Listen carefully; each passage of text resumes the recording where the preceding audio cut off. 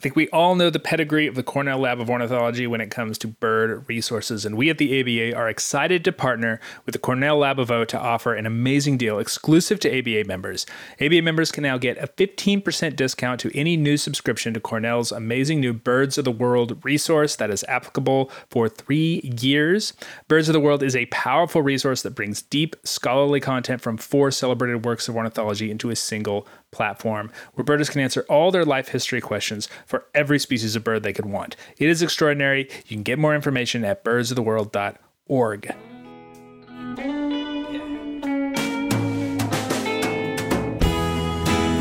Hello and welcome to the American Birding Podcast from the American Birding Association. I am your host, Nate Swick. This is it. This is the big American Ornithological Society proposal episode with Nick Block. We're going to get in the weeds, folks, so be ready. It is on sort of the longer side, so I'm going to try to make these extra parts of the episode a little bit on the shorter side so we have more time to spend with Nick. But before I completely move on, I do want to give one more shout to Black Birders Week, in particular the panel discussion that I mentioned in the introduction the last time out. They were exactly as good as you would expect. Eye-opening, ultimately inspiring. I will leave a link to those panels in the show notes. They were hosted by National Audubon. Please check them out if you have not done so already. I am struck by the youth and the energy of the organizers and the participants of that week. It feels like we're in a moment here, and I really hope we don't waste it, but we've all got some work to do to get there. Those panels really help you crystallize that. So definitely go check those out. To that end, I will be speaking to a couple of the organizers, Karina Newsom and Tyke James, for next week's episode. I usually don't plug upcoming episodes in this spot because I don't always know who I'm going to talk to. But I just want to make note of this one in particular. I do know who I'm talking to this time because I think that this Black Birders Week movement is such a huge part of what is going on right now, and I'm really excited to help promote it. Anyway, all right, let's get to it. Let's get in the taxonomic weeds. The American Ornithological Society's checklist supplement determining all of the year's splits, lumps, and name changes is imminent. But before that comes out, we've got Dr. Nick Block here once again to talk about what he thinks the decisions should be, even if that isn't always what they actually are. All that after this week's Rare Birds.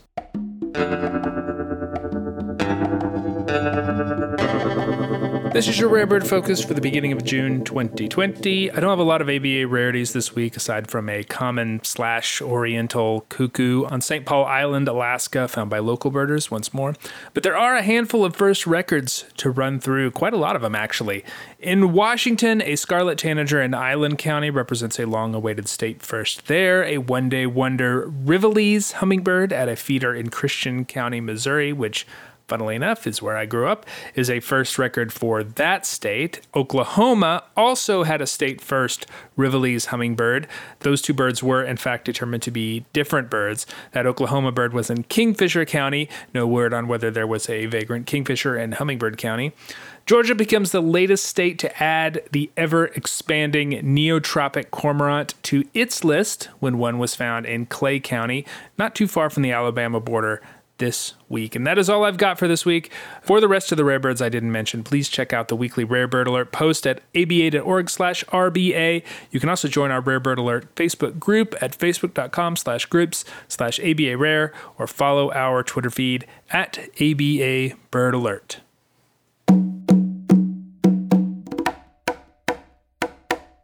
So it's split and lump season again, and that means I get to welcome back to the podcast Dr. Nick Block. He is a professor of biology at Stonehill College in Easton, Massachusetts, and secretary of the Recording Standards and Ethics Committee. Are you still secretary of the Recording Standards and Ethics Committee? I am for this one last year. Yeah. All right. Still relevant. All right. But he is the person I like to talk to when it comes to all the various American Ornithological Society classification committee decisions, non-decisions, all that stuff. Thank you for coming back, Nick. It's always a pleasure. Oh, thank you so much for having me. I really enjoy doing this. So, on the whole, this seems like a pretty exciting slate of proposals. We have some splits, we have some lumps, which we don't see just a ton of anymore, some common name changes, which the committee has never been like super keen on, but we'll talk about them anyway. And of course, the usual taxonomic linear switcheroos, which we can talk about if you want. I don't have a lot to say about those. But we've been doing this for 4 years now. So what is sort of your overall opinion of this docket of these decisions? The proposals for this year? The proposals, yes. Yeah. So I like you said, I think there's a nice variety of things in here. There's they came out with like the full list of proposals this year is quite long. Mm-hmm. And I like that. I like seeing that more people are submitting proposals. It means more research is being done too, which is always really fun to try and keep up with.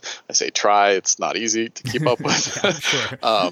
And it's nice to see that there are some proposals that are in particular, there's one, at least this year, the Mexican duck one, where that proposal that was rejected mm-hmm. was just 2 years ago, and already they're coming back with a new one. And to me, that's kind of unusual to see them kind of have to reassess something so soon after a decision was made before. And I like that because a new paper just came out and someone already put in a proposal. And I like that more people are putting in these proposals. A lot of them to me have been some common sense things mm-hmm. that's nice to see people just put down on paper, because the effort to putting these proposals in is significant. It takes quite a bit to put one of these together, to do the research and summarize it. And it's really awesome to see people doing that. Yeah. So let's jump right into it. Let's start with the lump, because we don't see lumps very often. So it's kind of, we're in a very splitty time in the bird taxonomy. But there is a proposal to lump the northwestern crow, which has always been sort of a weird species, back in with American crow, so we would lose a species. I do not have northwestern crow on my life list. I know a lot of people do. I think you do. What is your take on this proposal? What is the science behind it? Why are we doing this now? Yeah, I have seen northwestern crow, although the one I originally saw was somewhere in Northwest Washington, and it was one of those things that I was 19, mm-hmm. and we're like, okay, we're here. We saw a crow on the beach. We can count it as northwestern crow. The northwestern we don't know how to tell things, it apart, but now we can call it northwestern crow. And in hindsight, as I learned more, it's like, oh, there's like, well, that's a shady lifer there on my life list. And I've seen them in Alaska now, which is, where they're pure northwestern crows, or, if you want to call them that. But, you can call them that. So, but the data behind the lump proposal here are pretty good, in my opinion. They show that northwestern crow and American crow did used to be kind of evolutionarily distinct mm-hmm. units, right? So if you look at northwestern crows in, say, Alaska and American crows in California, you can tell them apart genetically. Yeah. But as you get into, the Pacific Northwest to British Columbia and Washington, there's over 900 kilometers of area where there's mixed genetics in the birds. Is this what we would call a hybrid swarm? Yes, I would say that, and sometimes, this is where the term hybrid zone, mm-hmm. it still applies, but when hybrid zone is over 900 kilometers wide, yes, in my opinion, and I think the article that the article's conclusion that they're trying to make is that this essentially is becoming a hybrid swarm. That now that these things, northwestern crow and American crow, which probably used to be geographically isolated, but when glaciers retreated, the idea is that, okay, then maybe they came back in contact again. Mm-hmm. And so when they did that, they weren't different enough from each other to not, be able to form hybrids that are then just fine. Yeah. So the key thing about what these data are showing is that there's lots of back crosses. So there's everything genetically from a pure American to a pure Northwestern, just like what people have been seeing with the phenotype, with their size. Mm-hmm. There's a cline. And that decline in size, which people have seen, and that's why people have often wondered about this split in the first place, it shows up in the genetics as well. And so often this can mean that you have two things that are not recognizing each other as different. Their hybrid offspring do just as well as the parents. So you have gene flow spreading out in this really big range, and you end up with eventually a giant hybrid swarm. And what if you apply the kind of methods this committee has mostly used with the biological species concept to make decisions, these two entities, evolutionary entities, no longer seem to be acting as two different species. Is this similar to what's going on with like golden-winged warbler and blue-winged warbler? But the difference being that like those are very different looking birds phenotypically, whereas crows, it's like, it's much more difficult for us to tell the difference between a northwestern crow and an American crow. So that's an interesting question, because I would argue that there are some hybrid zones out there, and I would say golden winged and blue winged probably fall in this category. And another one that people might not know of, Townsend's warblers and hermit warblers. The hybrid zones aren't quite like this, where it seems to be that gene flow is kind of going both ways, that there's not like one dominant species. With like blue-winged and gold-winged, blue-winged seems to be the dominant species. And Townsend's hermit, Townsend's the dominant species. But yes, both of those have hybrid zones that don't seem to be stable, meaning that like there's a lot of kind of breakdown in species barriers. So it's not quite the same, but it's in that same category. And I would argue that blue-winged and golden-winged warblers will look more similar to each other. And Townsend's and hermit, if they looked more similar to each other, I think there's a really good chance that they would get lumped. I think the similarities between the crows in terms of how they look certainly helps on a subjective level. People are tired of trying to identify those birds. Yes, it's just easier to toss them together. Yeah. I mean, if people still want to try and figure out what they're looking at, I can say that the hybrid zone centers on like kind of the Vancouver area in southwestern British Columbia. It's hard to predict exactly what the AOS is going to do year to year. I know our track record is sort of mixed on that, but this feels like a good chance, better than half, better than 50% maybe. Yeah. My crystal ball is definitely not good for this committee. But yes, this feels like a good chance. The data seem to reflect a scenario of random mating in the hybrid zone between these two lineages.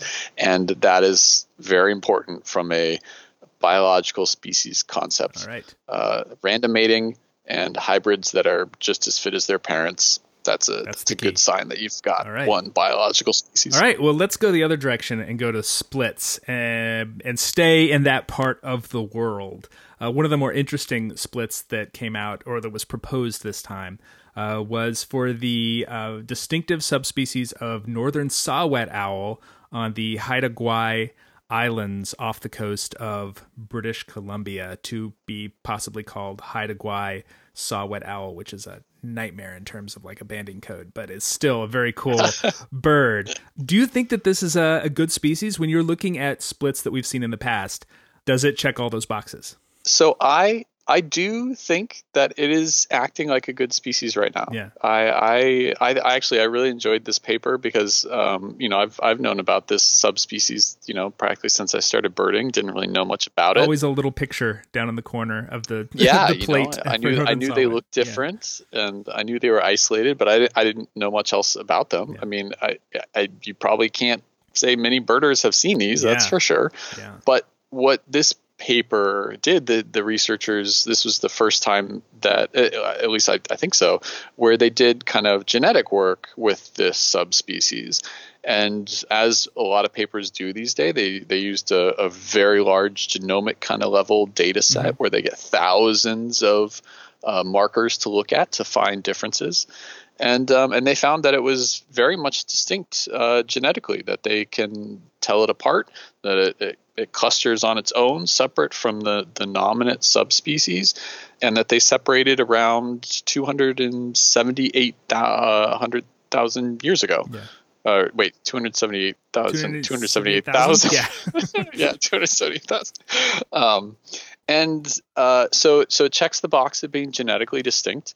And the data also show that there probably was some gene flow during the speciation process, but right now the numbers are very low, if any at all. It is interesting because the island, the Haida Gwaii Island, the big island, it's a series, it's like 3 or 4, well, it's probably more than that, but there's one big island. It seems like it's just far enough away to make gene flow between the island birds and the mainland birds difficult or unlikely. And that's sort of the sort of thing that we see in a lot of, speciation on islands. Yes. Yeah. When things colonize islands, it's not uncommon for them to end up going from something, say, like a migratory species to becoming sedentary. Yeah.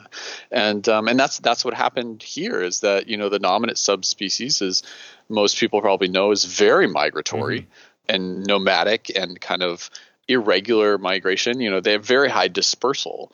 The Haida Gwaii subspecies is completely sedentary. Yeah. And what's cool, and what this should help support the split, I think, is that the nominate subspecies does migrate through the islands and winters there as well. Yeah. And so they do have some geographic overlap. And given the way that the nominate subspecies breeds, and that if winter conditions are good, they'll stay and breed in that spot, that there is the opportunity for sure for potential gene flow here. Yeah. Because the wintering birds could stay and potentially breed with the Haida Gwaii birds, but they don't seem to be doing that. And if they are, there seems to be no evidence of hybrids being present, which means that if there are hybrids, they're probably not doing very well. Yeah. Their fitness is probably low. And what I learned in this paper, I didn't know, which is really cool, is that one of their hypotheses for this is that their diet is different. Yeah, I thought that was so cool. The Haida Gwaii birds eat a lot of intertidal invertebrates, and that's really cool. So you got an owl eating little like marine invertebrates, which is really cool. Yeah. I did not know that, and the nominate subspecies doesn't do that. They just eat little small mammals and things like that. So one of their suggestions is that could be a reason that you have a barrier here, is that a hybrid diet they wouldn't know what to do or something, Basically, there's some ecological things that are helping to maintain the species boundary. Yeah. It is what they're suggesting, and it certainly makes a lot of sense to me. It is very cool. There's the genetic difference that we've seen. There's the behavioral difference. They look, you can identify them. The Haida Gwaii birds are much darker. They have that kind of very rusty front, which is sort of typical of birds in the Pacific Northwest. It looks like a pretty clear-cut example of a split, and then Canada would get an endemic, which is so weird for such a giant country on a continent that they would have an endemic species. I know, that's really cool, and I, yes, like you said, it checks a lot of boxes, and I think the fact that the nominate subspecies migrates through and winters there, I think will help tip the tables, because it shows the committee. The committee likes to see that there's actual observation of whether or not they breed together. Opportunities, I guess. Not just the genetics. Yeah. Yes. A similarity here is the crossbill and the Cassia crossbill, and that you have this sedentary species where the relatives migrate through and do occur there, but they don't seem to be breeding together. It's a very similar situation, really similar situation. Yeah. Nomadic. Boreal breeding, all the things. Yeah, that's neat. So I would be very surprised if I say this. I shouldn't even say it because it means it probably won't. But I would be very surprised if they don't split it, because it does seem to fit a pattern. Like I said, Cassia crossbills to me is a very similar situation, and they split that. There's another split on the docket, one that a lot of people are probably familiar with, one that used to be a full species, and I'm talking about great white heron, the South Florida, Caribbean, currently subspecies of great blue heron. And that's potentially a split as well, but the reasons for that one are a little bit different. It reminds me a lot of the Thayer's Iceland goal decision, in that the reasoning for this one seems to be that the justification for the original decision was bad, and so we should go back to the status quo from before that decision, which would mean great white heron, which many birders are probably familiar with in the Florida Keys, would be a full species. Yes, that is some of the argument I got the impression that they were trying to make, is that the lump was unjustified based on the data. That and this has been the case, like you said, and like with Thayer's Iceland, this has been the case for a few things that we see proposals now, is that they're wanting to revisit changes that were made without data, and they're saying we should go back to those until we have data. I mean, but in this case, they do have data now. Some new data on the great white heron. The researchers did some genetic sequencing of the birds. They sequenced the pure white great white herons. They sequenced the kind of Werdemann's heron, so intergrade birds. Yes, which is considered a subspecies, but what they have shown and what people in the past have suggested, if I remember correctly, is that really those are just hybrids between great white heron and great blue herons, and they're not super common. No, it's because it's not a distinct evolutionary entity. Really, what it is just any bird that seems to be intermediate between white and blue. And as it turns out, they're almost all, or at least maybe all, are coming from some hybrids that are occurring in the Florida Bay area, kind of between the mainland and the Keys. And so essentially that area is a hybrid zone. And that is, I think, my takeaway from the paper is that it's just another hybrid zone. Yes, a stable hybrid zone too. Yes. I mean, it's been that way for as long as people have been looking at those birds. Yes. Yeah. It's not like it's moved. And in this case, gene flow, we talked about like with the crows where it's kind of going both ways. It doesn't seem to be because it's unstable, right? In this case, gene flow does seem to be pretty low, but it's there. But it's only going one way. It's going from great white herons into the Florida Bay hybrid area, and then from there into the great blues. So it's kind of a one-way gene flow thing. It doesn't quite stop. There apparently are some great white heron kind of alleles, genetic markers spread throughout most of the great blue heron population in North America, but that's that doesn't mean too much really from because it could be for other reasons. Probably is, honestly. So I mean, essentially what they showed is that the great white heron is an evolutionarily like kind of distinct entity, and it hybridizes with great blue heron in this area. The number of hybrids is pretty low compared to what you would expect if mating was random. So this was the other key, is that they showed that in this hybrid area, the Florida Bay area, great white herons and great blue herons do not mate randomly.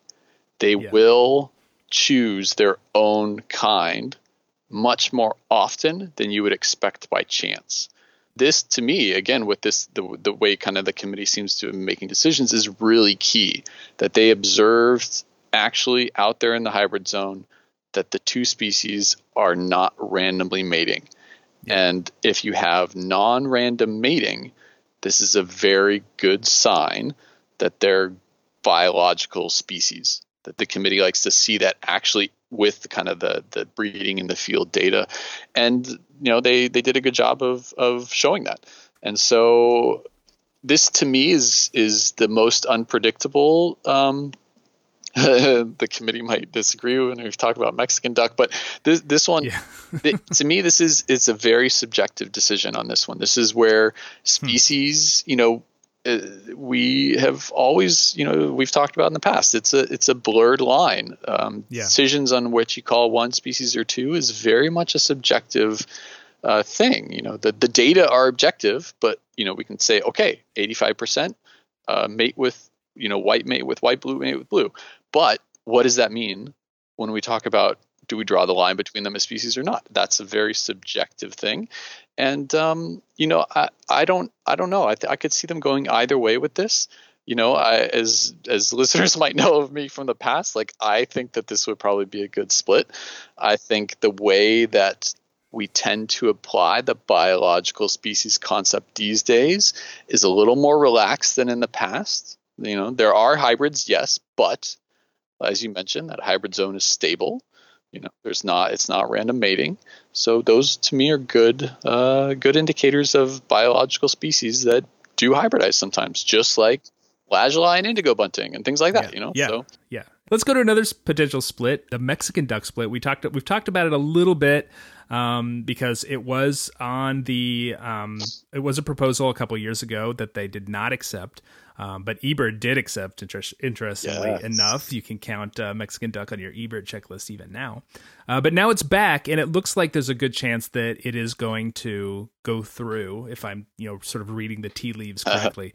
But what has changed between now and then? Right. So I think that was the first decision ever where the Clements and eBird taxonomy did not go the same direction as the AOS committee. So that was, I personally agreed with that to go the other way. But so the new thing, and like I said, this is really unusual to have a proposal come back right away, essentially, is that in the meantime, there was last year a new paper published that added much more genetic data. So the proposal 2 years ago had a decent amount of genetic data, but it's kind of the conclusion that came out of that is that they couldn't necessarily tell them apart, Mexican duck, but they also couldn't tell apart black ducks.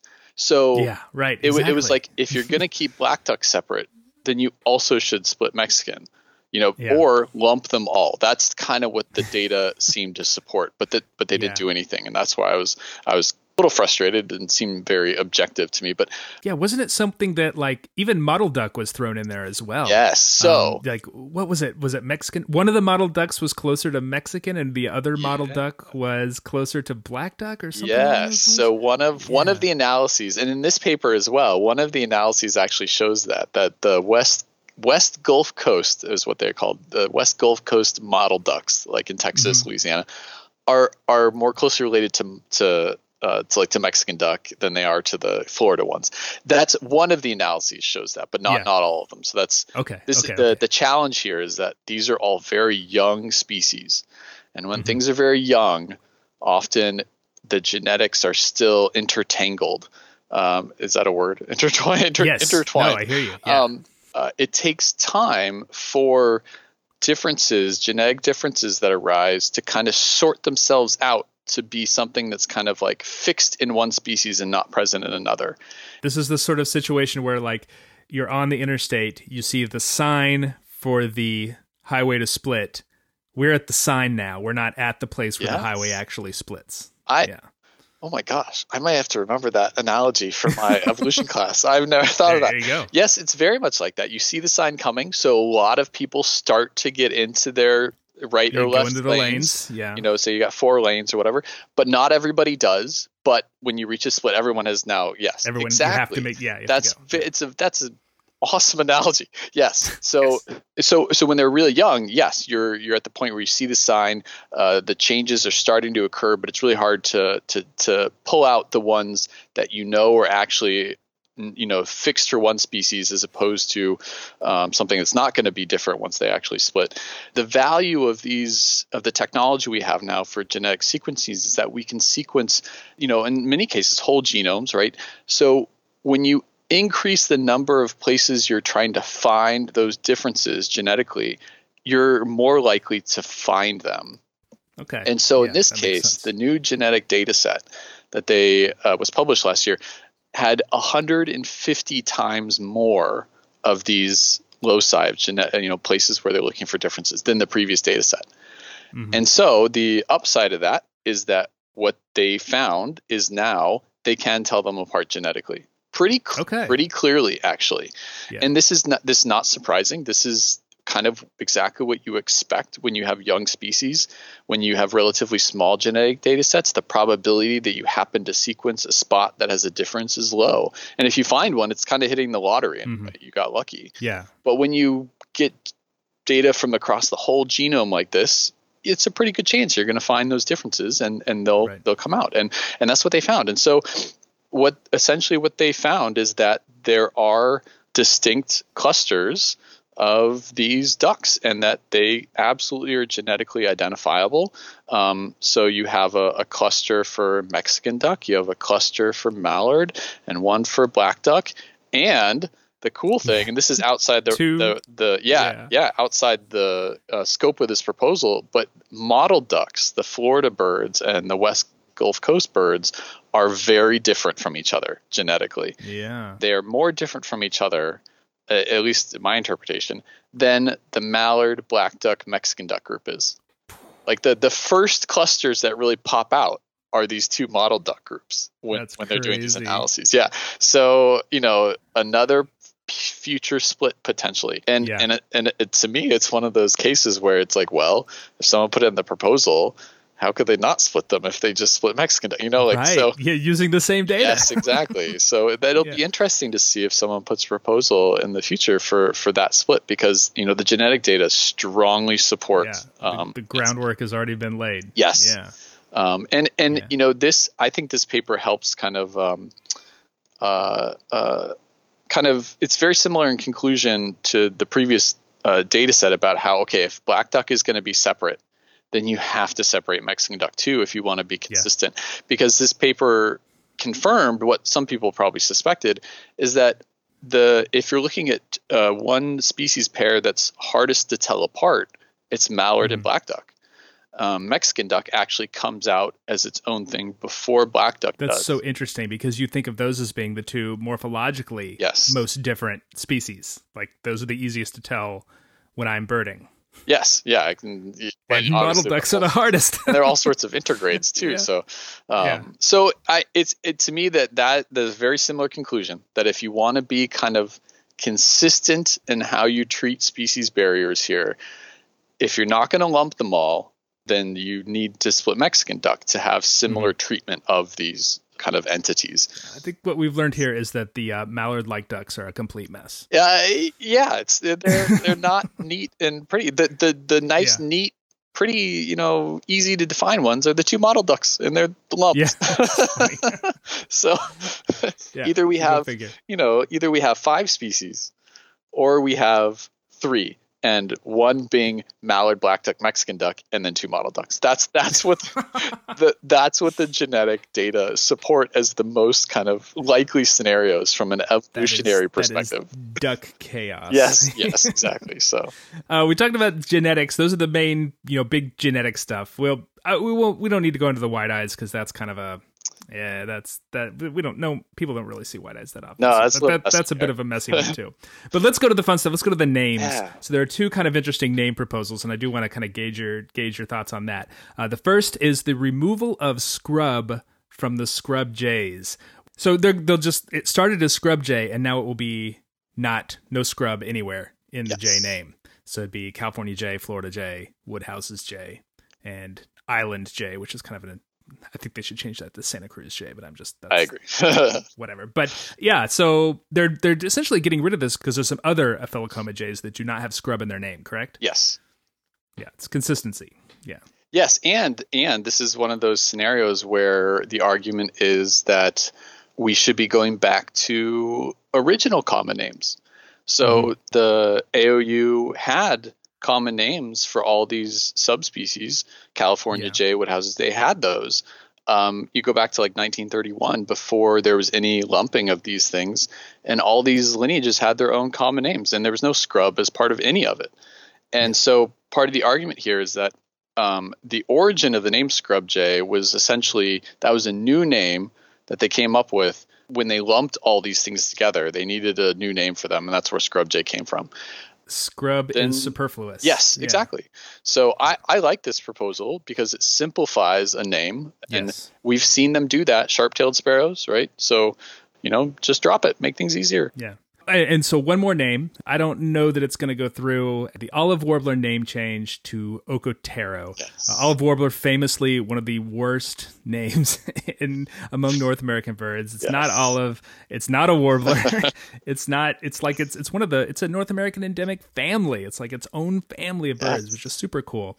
And that was sort of one of the justifications for changing the name to Ocotero, which it's like a local name in West Mexico where they're found, where Yeah, Who's sort of the center of the range. it's a Spanish, colloquial name. And it's derived from ocote, I think is the word for pine, and it's like, okay, that's perfect, right? Yeah. So yes, this is the argument being made is yes, common names often don't reflect kind of evolutionary units anymore. But we've started to see that change a bit, like tanagers. Some tanager names have changed, and spindalis they use as an example in the proposal. So this is just an opportunity to, one, remove potential confusion with our parulid warblers, like our, call those real warblers. A lot of old world birders are going to be very angry with that. I know, exactly. Yeah. Sorry. Reflecting my geographic bias, absolutely. Sorry. Like you said, it's a monotypic family. It's the only species in the whole family. It's a very distinct thing from an evolutionary perspective on its branch, all of its own, right?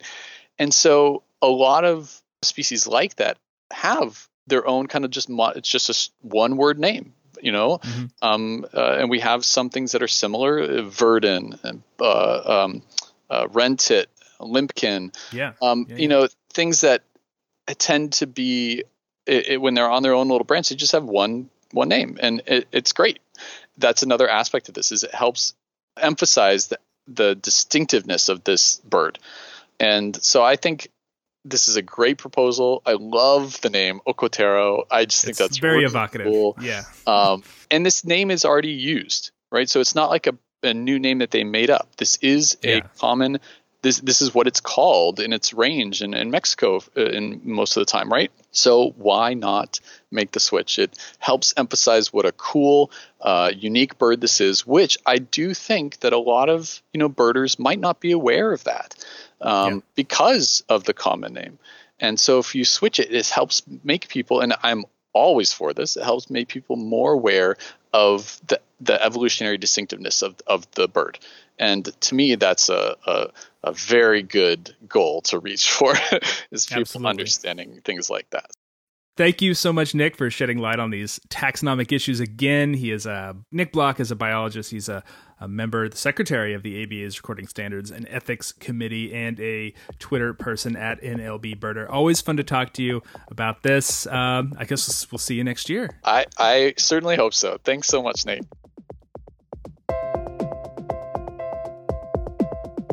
American Birding Podcast is brought to you by the American Birding Association. We are a membership organization, and you can help support us and this podcast by joining the ABA.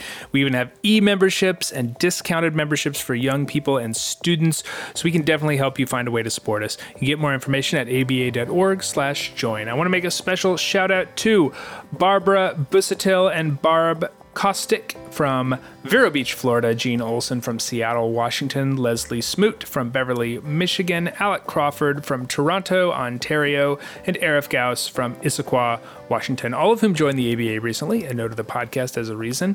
Thank you so much, and welcome back to the ABA. If membership is not in the cards for you, you can still help by heading over to Apple Podcasts or wherever you get your podcasts and leaving us a rating or review. Those frequently provide useful feedback, and they help other birders find us. Thank you to all of you who are doing that as well.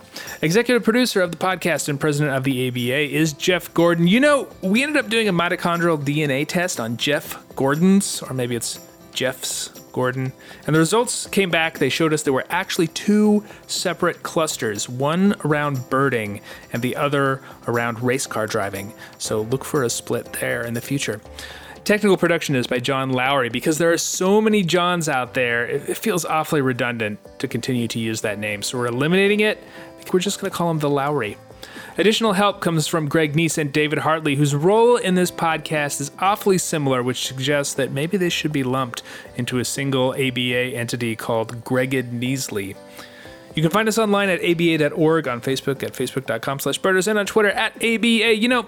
It's clear that the American Birding Association is a terrible name. We represent two countries. We're not birds. We can't do much associating these days. So we're going to go ahead and change the name to what we are called colloquially in West Mexico, Abatero. We are taxonomically unique, after all. Questions and comments can come to me at podcast@aba.org. I'm Nate Swick.